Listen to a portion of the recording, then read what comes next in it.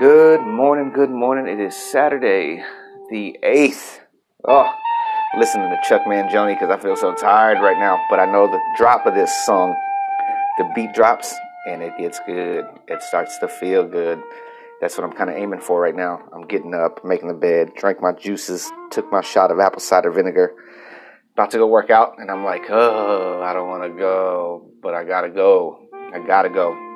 It's funny that in this morning was about prepping because I woke up immediately to work. I woke up immediately and we had to get the I'm shooting next week for a shoe line, brand new shoe line, and we're booking the models for it, trying to find a location for it, making sure that people understand like how we're shooting and do we need a makeup artist? Do we need another person there because of the COVID thing that's happening? Am I going to do it at a hotel so we can have like use a lobby and a pool and everything? It's just like I woke up and it was like everything I had to think about. Oh man, there goes the guitar. There goes the guitar. You should jam this. Feels so good. Chuck Mangione. And then I'm also dealing with the issue of last night. For the past 2 nights, I've had this thing happen where I've been going to bed and then I'm waking up at 1:30 thinking that I slept for 4 hours. Strange, man. I've never experienced this. I go to sleep and I usually wake up around 4 or 5, just like, you wake up, whether it's, I want to drink water or whatever, just like you just kind of just rise. And just having to deal with that right now, I think it's got me like in an insomniatic state or something. I maybe just made up a word, but I just need to keep moving. I need to go work out. I need to make things happen. And I think that what's really interesting right now and how I'm feeling about this shoot that's about to happen, because I was telling my business partner, I was like, man, it's just tough in my brain right now because I'm going from yesterday shooting construction and, we got to get these hard angles and shots to, okay, here we go to shooting models in footwear. Okay, let me look at the models that we hired and let me look at the shoes and let me connect these dots. And it's a wonderful problem to have, and the unknown is always beautiful.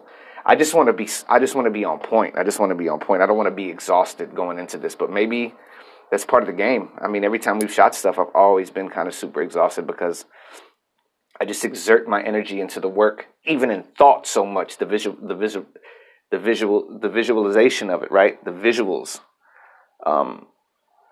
visualizing what needs to happen, how it's going to happen, how it's going to look. What am I looking for? What color is that? What color is she wearing? How does that hair look? How does that makeup? And just connecting it also. I think I'm repeating myself, but I'm excited about that. And then the flip side of it is like, okay, so when I get that done, I get this done, I get a little paycheck. What am I going to do next? That's the other. I think the worry that kind of lives in me. That blue collar kind of working blue collar guys, like, oh man, we did the job. The job is done. What are we going to do next? Well, will there be work? We worked all summer. What are we going to do for the winter now?